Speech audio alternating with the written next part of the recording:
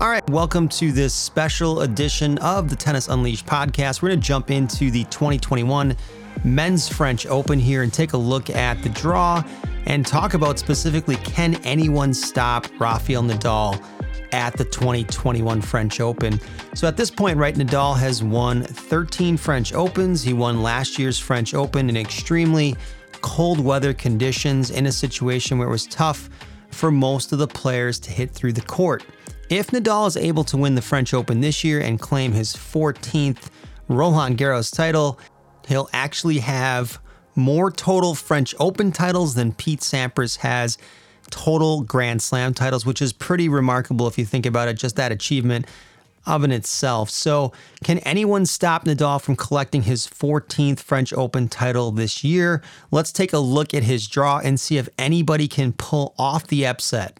So if we just look at who Nadal is going to face in this French Open, first round, he's playing Alexei Popyrin, currently ranked 62 in the world in singles, 21 years old, absolutely hits the cover off the ball, cranks the ball on the forehand and backhand side, and also serves really big.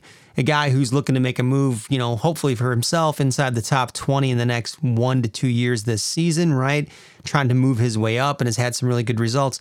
They played in Madrid, and Popyrin came out and absolutely fired everything he had at Nadal as far as hitting the ball big, trying to take time away, and basically tried to do a Robin Soderling to Nadal and ended up losing that match 6-3, 6-3. So it was a pretty good effort overall. But what we've realized about Nadal in the last few years, especially since he's tweaked some things technically in his game, is you want to come over and you want to just try to run over him and just try to kind of blitz through him with pure power. It's not going to work.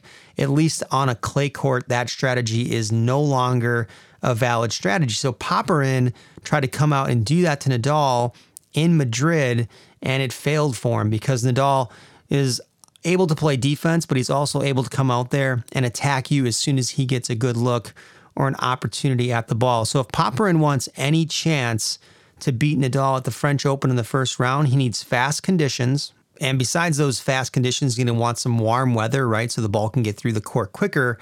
But besides just playing that super huge game that he tried to use in Madrid that failed, he's also going to have to hit some stuff high and heavy to try to get short balls and do damage by hitting high and heavy. He's not going to go out there and just blow Nadal off the court.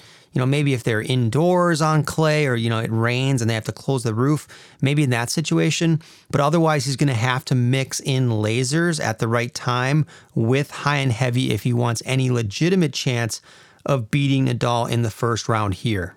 So I see Nadal winning this match comfortably in straight sets, something like 3, 4, and maybe 2 against Popyrin, who's a very good and talented player.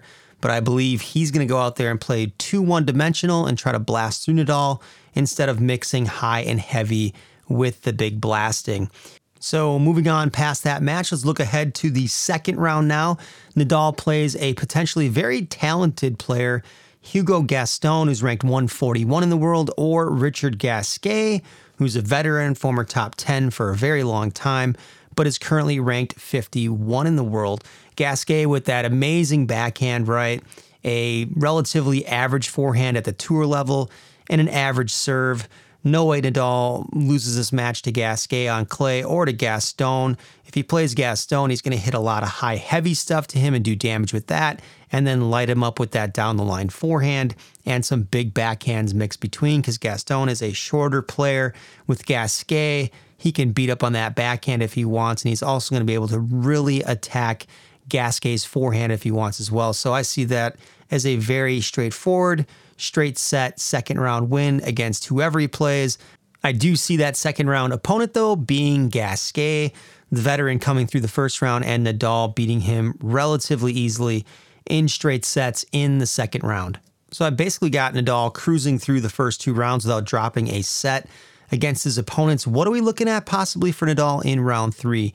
He's either going to face the Italian Sonego, who has been on fire lately, made the finals against Djokovic here about a week ago in a big clay event, or it could be Cameron Norrie, more than likely, as well, who's currently ranked 45 in the world, who's coming off a final in Lyon on clay, where he lost to Tsitsipas, and he looked pretty good there.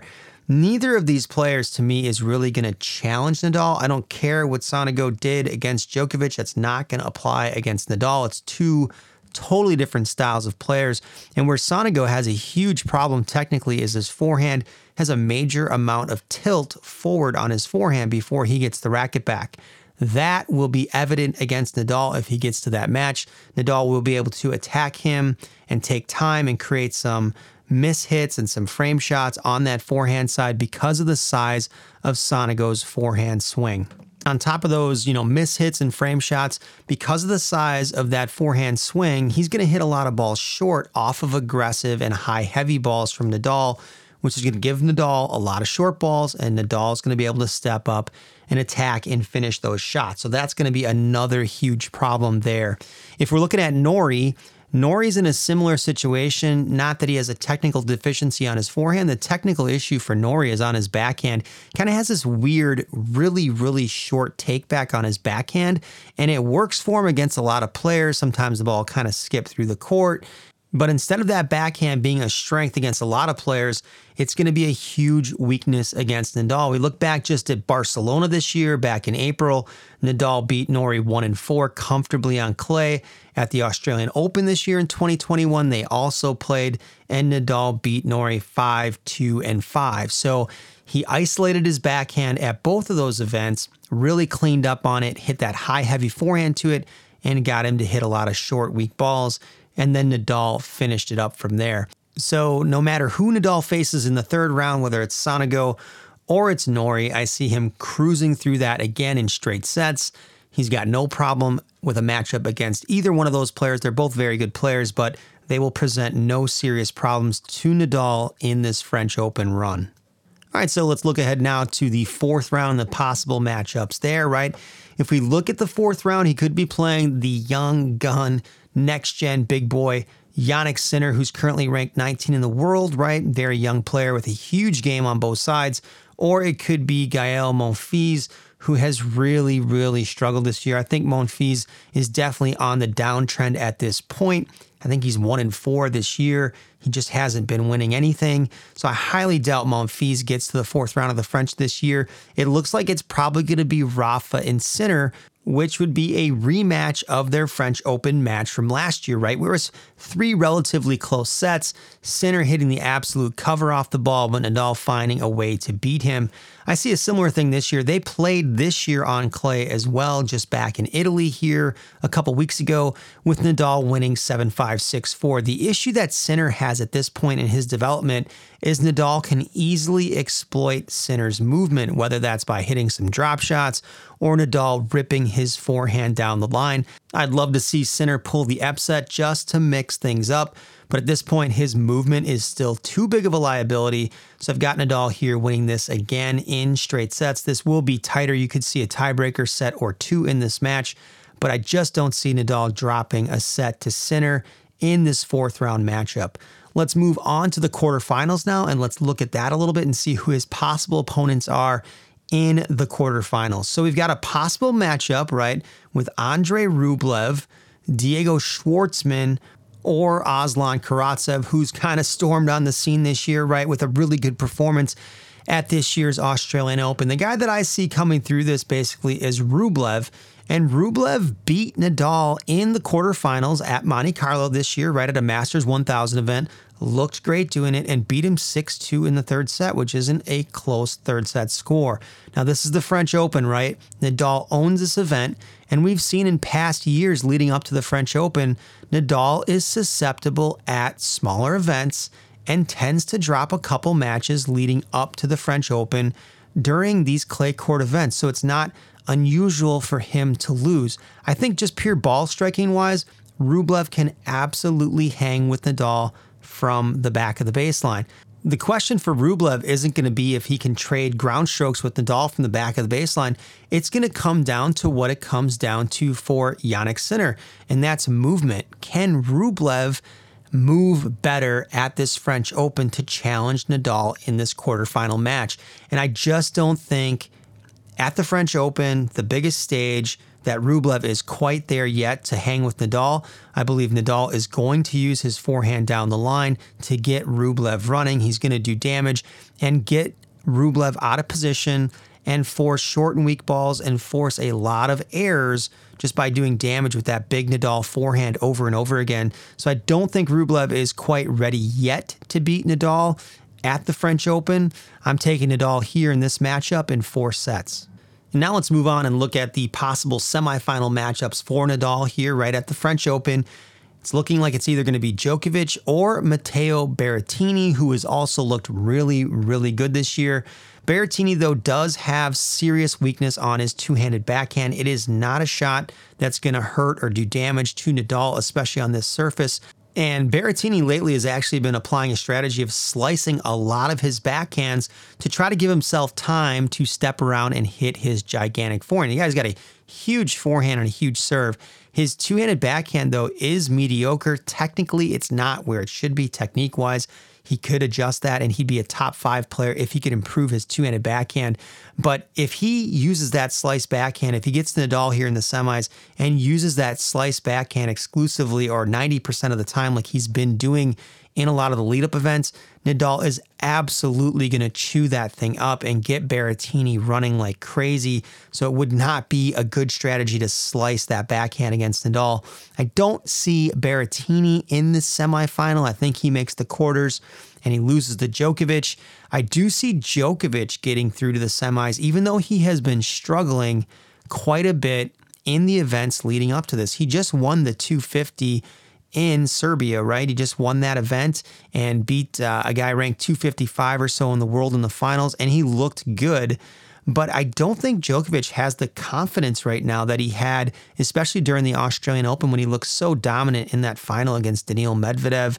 His confidence right now is definitely shaky. The strokes are there, everything is there, but I just don't see him beating Nadal on clay at the French Open this year. They did go 3 sets in one of the warm-up events here before the French Open, right?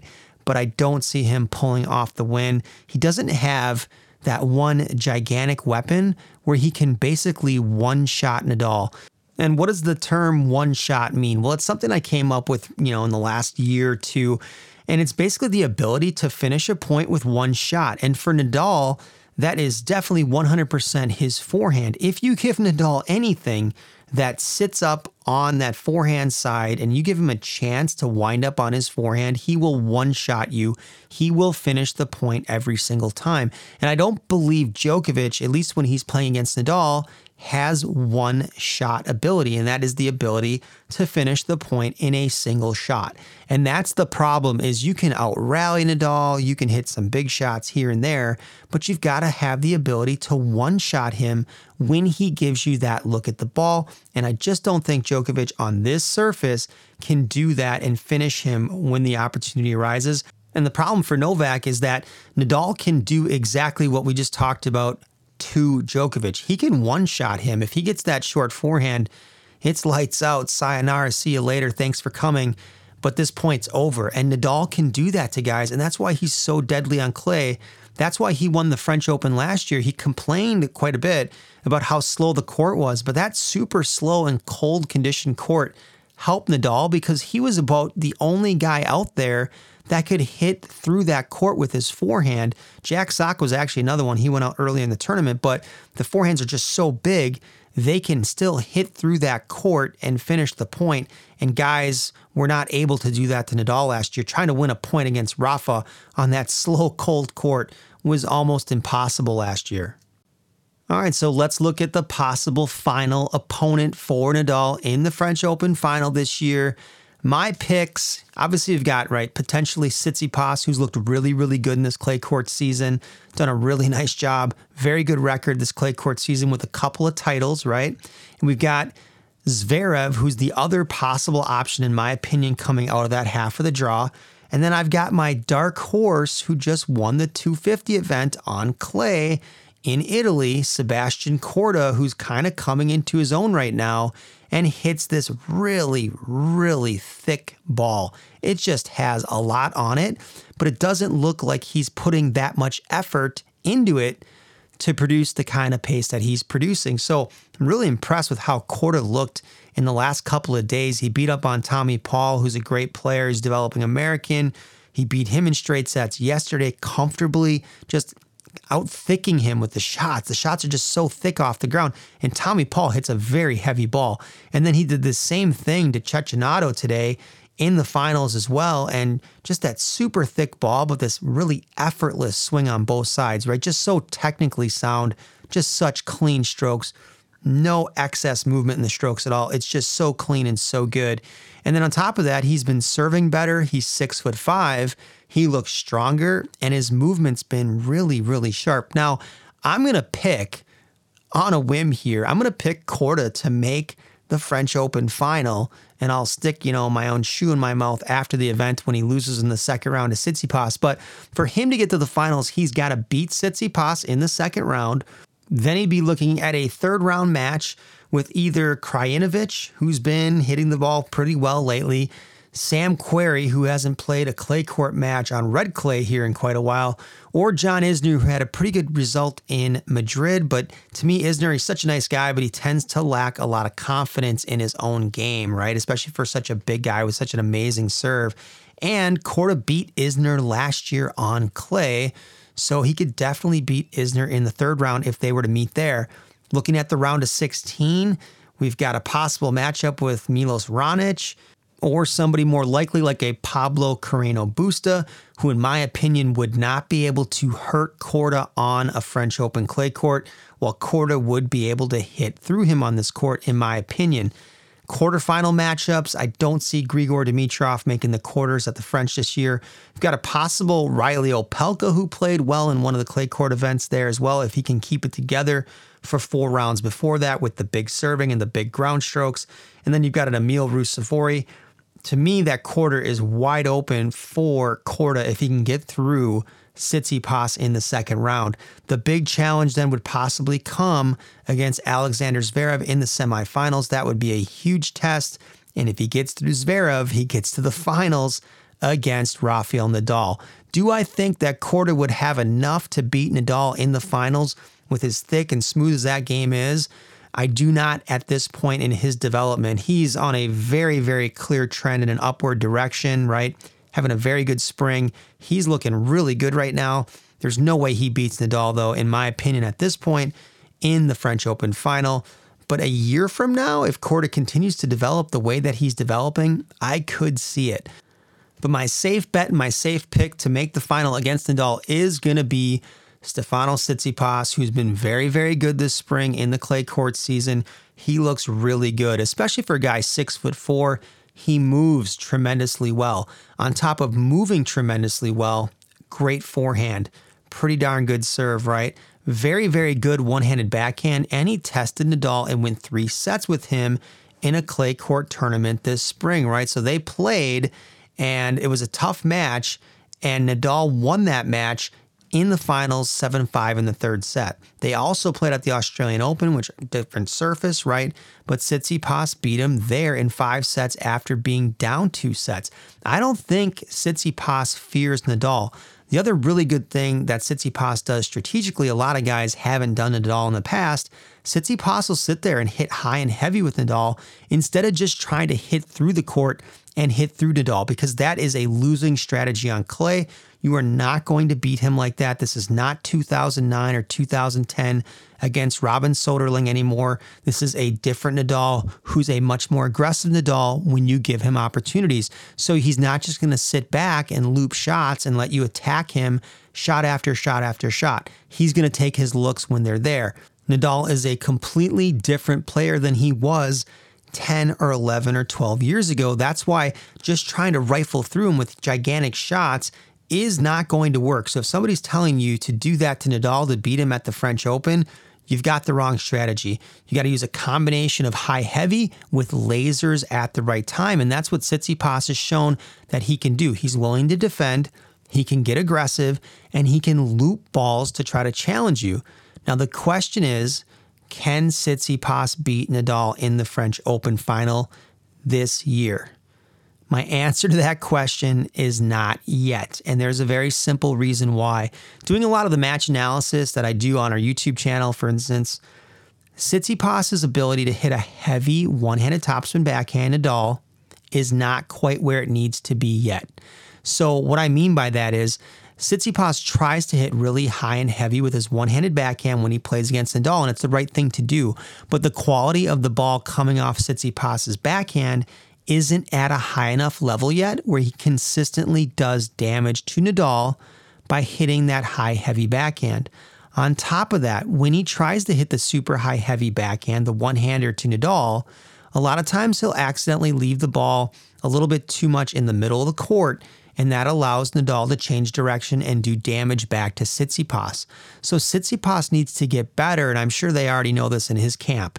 He needs to get better at hitting that high, heavy backhand and controlling the direction of it to Nadal, so Nadal is not able to just take that ball and do with it whatever he wants. Because right now, Tsitsipas is not there on his one-hander quite enough to beat Nadal 3 out of 5 sets at the French Open. And Nadal knows that. Nadal knows he can sit there and hit these high, heavy balls, not only on his forehand, but also on his backhand more consistently than Tsitsipas can. So he knows he can outlast him that way, hit a better quality of ball, and end up being under attack less than Tsitsipas will be when they play each other. So I've got Nadal beating Tsitsipas in the French Open final in 4 sets, relatively tight each set. Tsitsipas willing to grind, but Nadal breaking down that one-handed backhand and Tsitsipas leaving some balls more towards the middle of the court when he doesn't intend to, that Nadal can really attack that are shorter balls in the court. Amazing what Nadal has been able to do, right? If he collects this 14th French Open title, that's absolutely incredible. He'll also at that point have 21 total Grand Slam titles, which again is an all-time record and would surpass Roger Federer at that point.